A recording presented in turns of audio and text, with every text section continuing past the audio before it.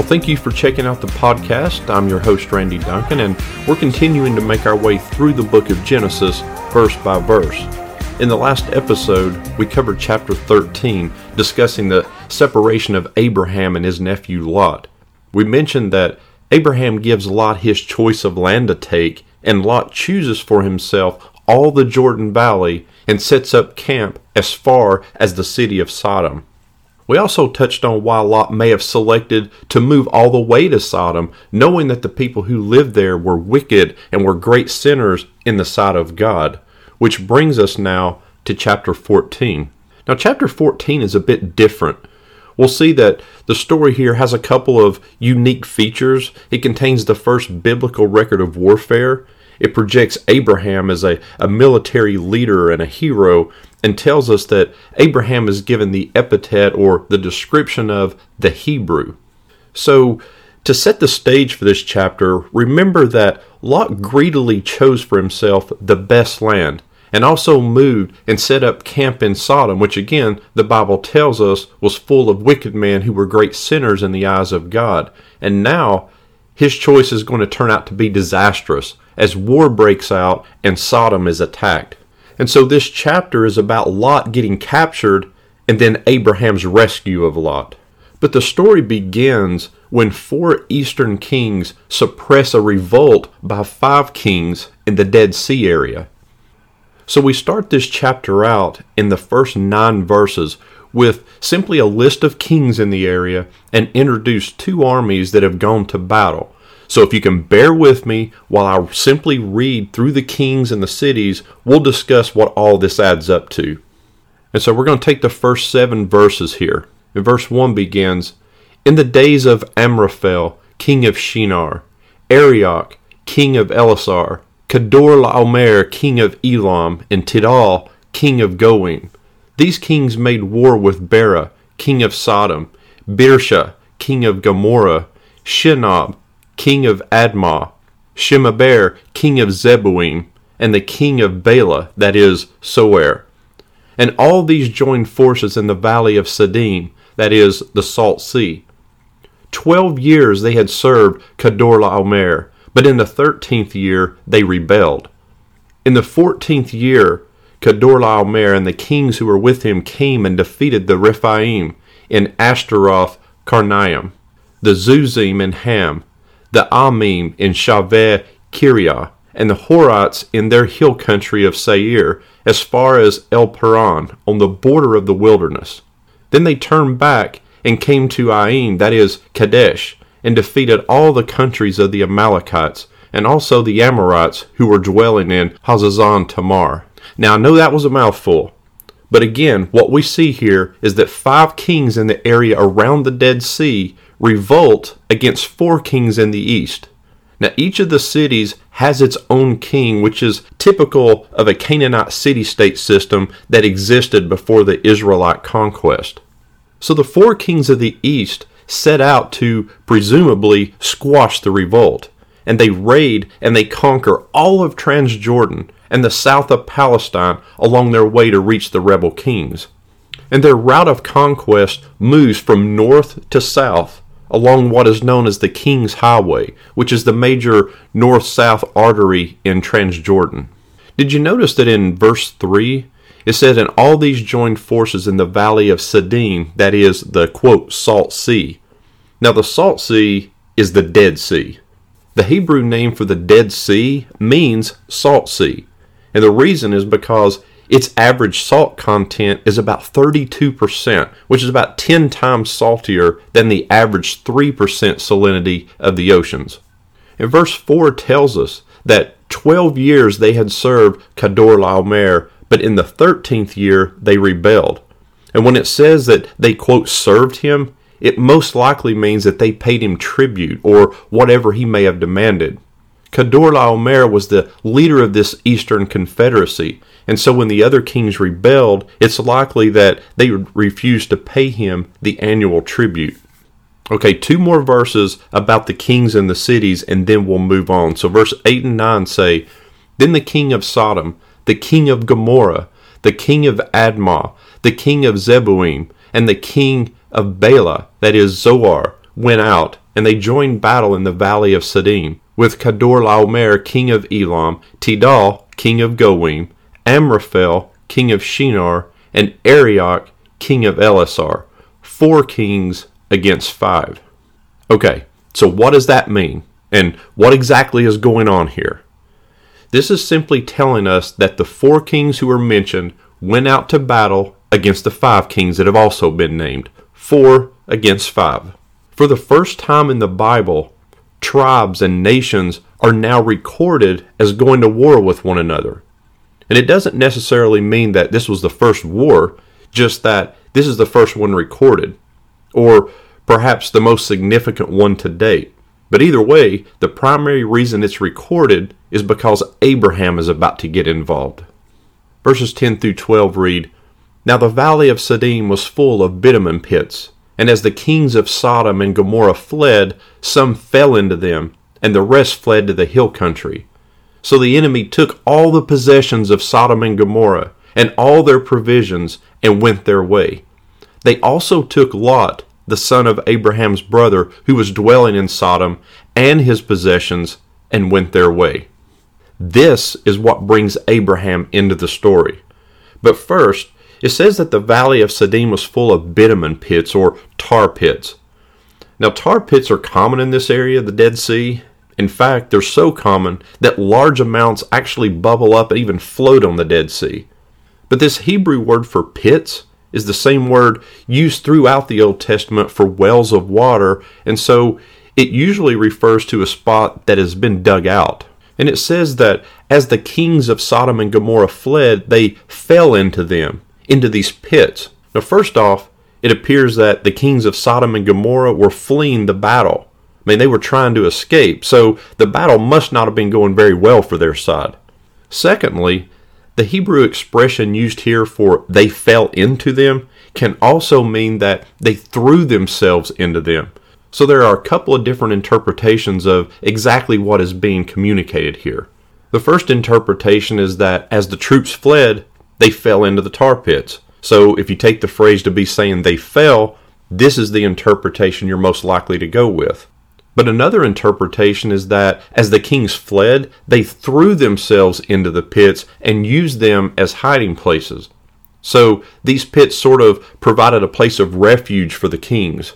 As I said, either way, things are not going well on the battlefront for the kings of Sodom and Gomorrah, regardless of which way you interpret this phrase. Because as we see in verse 11, the enemy took all the possessions of Sodom and Gomorrah and all their provisions.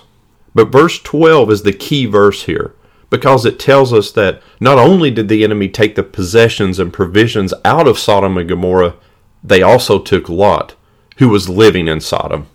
Remember in the last episode, Lot foolishly chose to live in Sodom. And you can see sort of an interesting progression in Lot's identifying with Sodom. First, he chose it. He chose the land after Abraham gave him the first pick. Second, he chose to camp near Sodom, even though he was aware that the men of the city were wicked and sinners in God's sight. Third, he ends up living in Sodom, becoming an active citizen. You see the progression here. And then finally, if you skip ahead to chapter 19, you'll see that Lot is a respected citizen of Sodom and called the wicked men of Sodom brothers. Psalm 1 verses 1 and 2 tells us to not be like Lot, to not choose like Lot did. Psalm 1 verses 1 and 2 tell us, Blessed is the man who walks not in the counsel of the wicked, nor stands in the way of sinners, nor sits in the seat of scoffers. But his delight is in the law of the Lord, and on his law he meditates day and night. Blessed is the man who does not walk in the counsel of the wicked, or stand alongside the manner or the ways or habits of sinners, is what it's telling us. Well, now, those decisions are going to come back and haunt Lot as he is taken away captive by the enemy. And here is where it begins to get really interesting. Verses 13 and 14. Then one who had escaped came and told Abraham the Hebrew, who was living by the oaks of Mamre, the Amorite, brother of Eshcol and Aner. These were allies of Abraham. When Abraham heard that his kinsman had been taken captive, he led forth his trained men, born in his house, 318 of them, and went in pursuit as far as Dan. So someone escapes, goes and finds Abraham, and tells him what has happened, that Lot's been taken captive. Notice how verse 13 describes Abraham. Abraham the Hebrew. That's the first mention of a Hebrew. We're not even certain of the origin or meaning of the term Hebrew. There are 2 or 3 primary thoughts out there. Some think it's a geographic term, which derives from the Hebrew root word for to pass over, and so it means one from beyond. Others believe it's more of a social term, designating a sort of a landless people from many different ethnic backgrounds.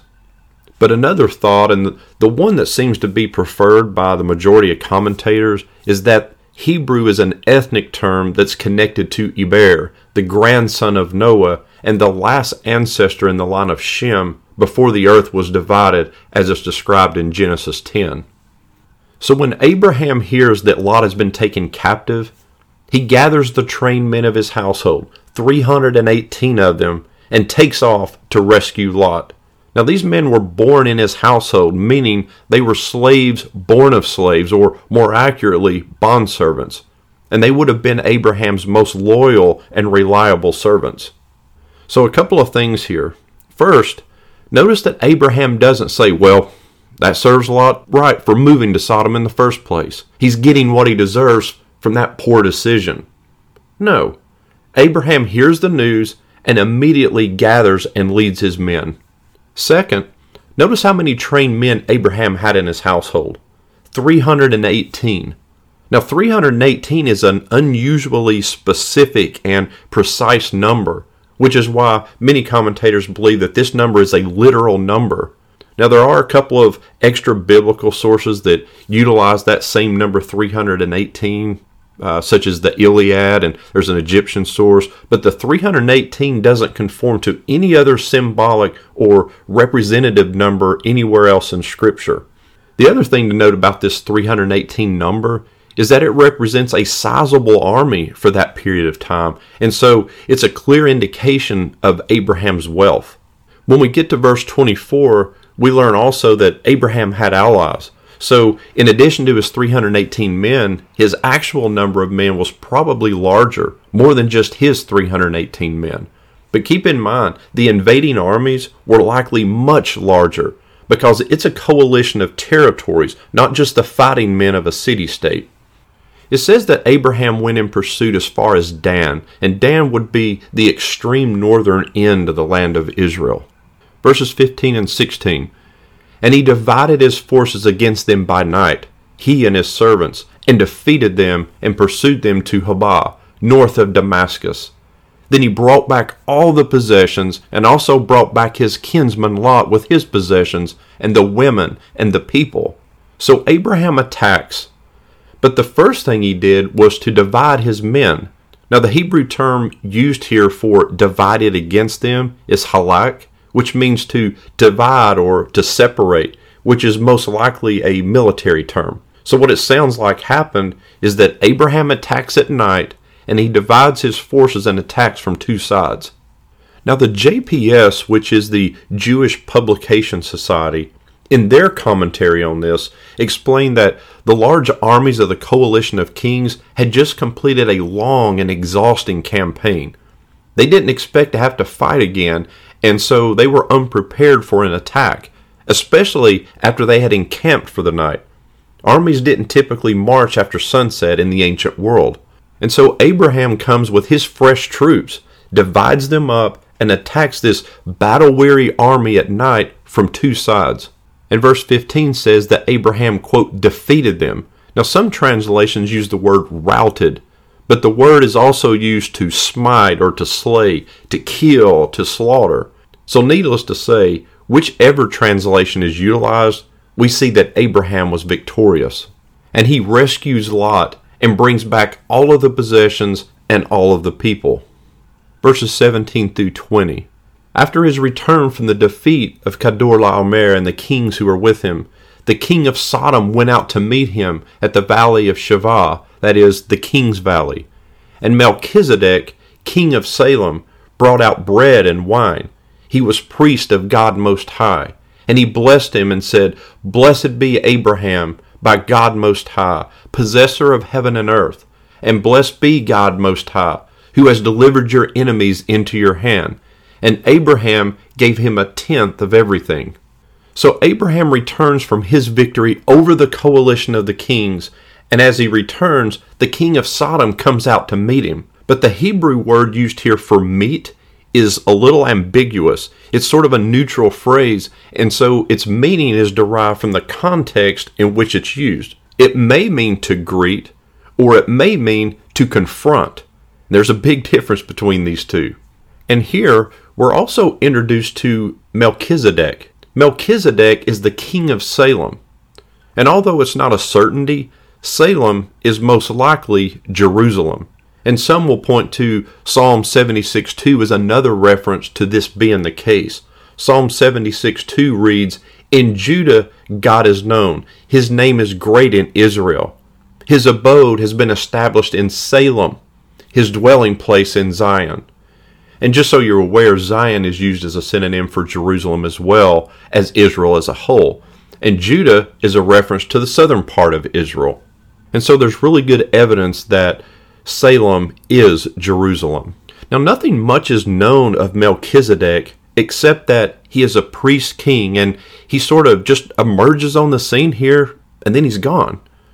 But we do know that he was a monotheist, meaning he believed in one God, the God Most High. So Melchizedek is actually a monotheist in a land where there was otherwise a move towards universal paganism.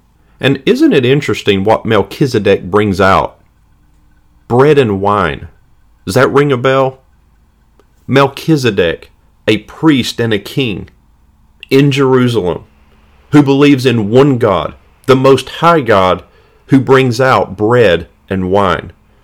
And in case you think I'm going out on a limb here with Melchizedek and making that reference, Hebrews in the New Testament, Hebrews 5 and 6 read, So also Christ did not exalt himself to be made a high priest, but was appointed by him who said to him, You are my son.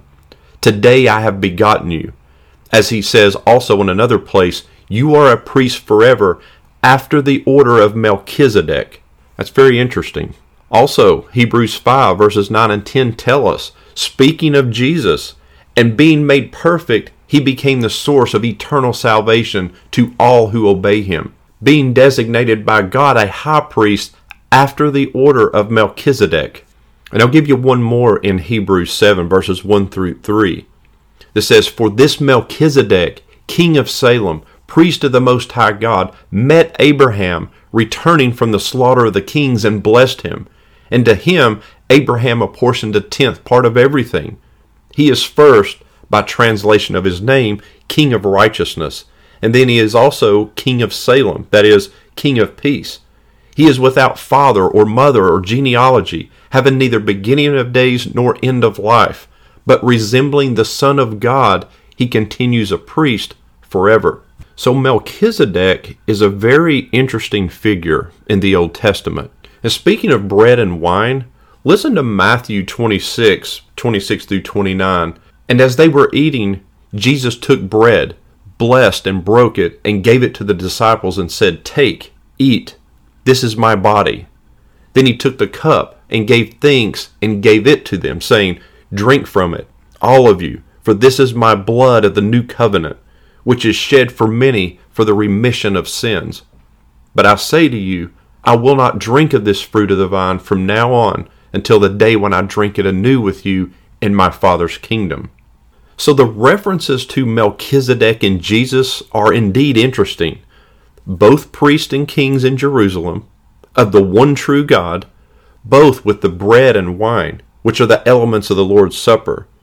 And so this appearance of Melchizedek is simply a foreshadowing of sorts of the New Testament and Jesus Christ.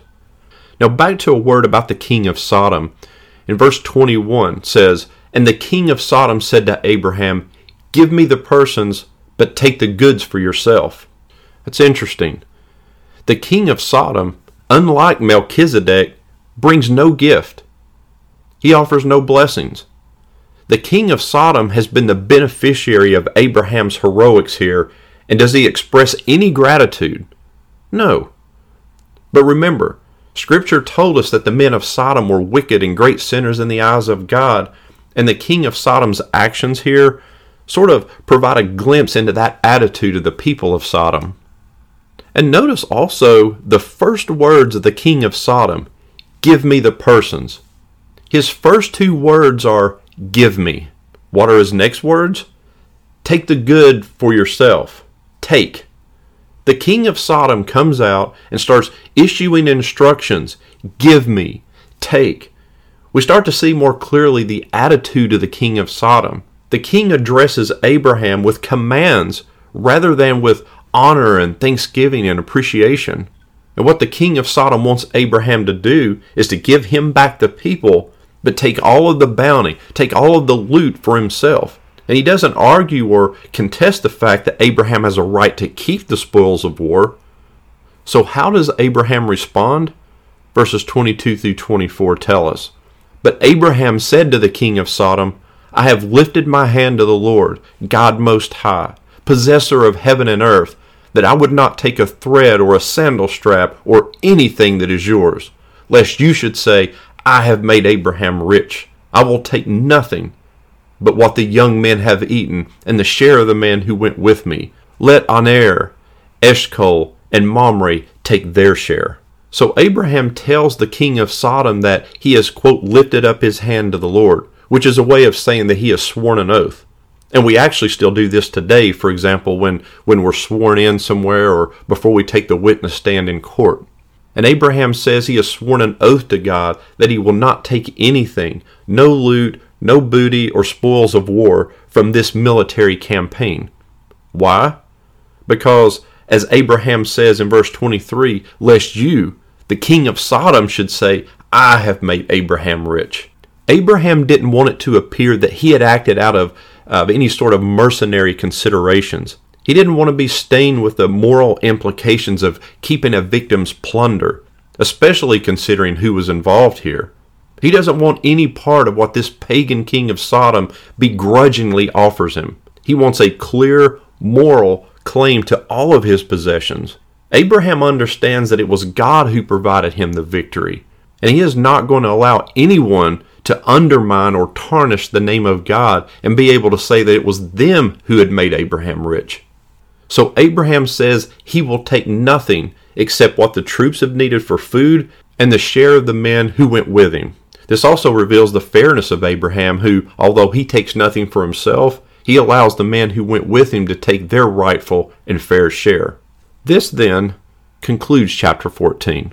But a couple of observations in closing. First, note the difference in Abraham in this scene versus earlier when he went down to Egypt. When he went to Egypt, remember, he was afraid that he would likely be killed by the Egyptians on the account of Sarah.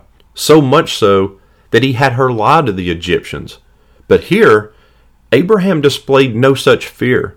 As soon as Abraham hears of Lot being captured, he assembles his men, he sets off to battle against superior forces. And afterwards, when returning victorious, he's confronted by the king of Sodom. Again, Abraham displays no fear, no reverence to the king. He doesn't bend to the will of the king. In fact, he tells the king he will do no such thing. Abraham honors the oath that he made to God, even after he was told by the king to take his spoils of war. You can see Abraham's mindset and trust in God changing from when he entered Egypt. This is something that we can all learn from. I mean, how are you currently situated in your relationship with God? How faithfully do you trust in God? And believe me, God will find a way almost every day to ask you, do you trust me? Are you maturing in your relationship with God as you learn to trust in Him more and more and place your faith in Him? Or are you kind of stuck where you've been for a long time now, sort of running in place? Remember, as in most things in life, you don't just stay the same day to day with anything that you do. Every day, you either get better or you get worse. And the same is true in your relationship with God. It either gets better or worse every day. And every decision you make will either bring you closer to God or distance you from God. So I hope you pause for a moment and consider how your relationship with God has trended lately. If it's not what you want it to be or wish it to be, consider spending more time in a focused, intentional effort to build that relationship. And just like Abraham, you don't worry about what other people might think. You don't worry about what the rest of the world is doing. You don't worry about what the king says. And I'll leave you this week with the words of God as he spoke to Joshua. God tells Joshua, "Have I not commanded you? Be strong and courageous. Don't be frightened and don't be dismayed, for the Lord your God is with you wherever you go." I thank you for listening, and I hope you'll join me in the next episode where we'll take a look at God's covenant with Abraham. And until then, God bless.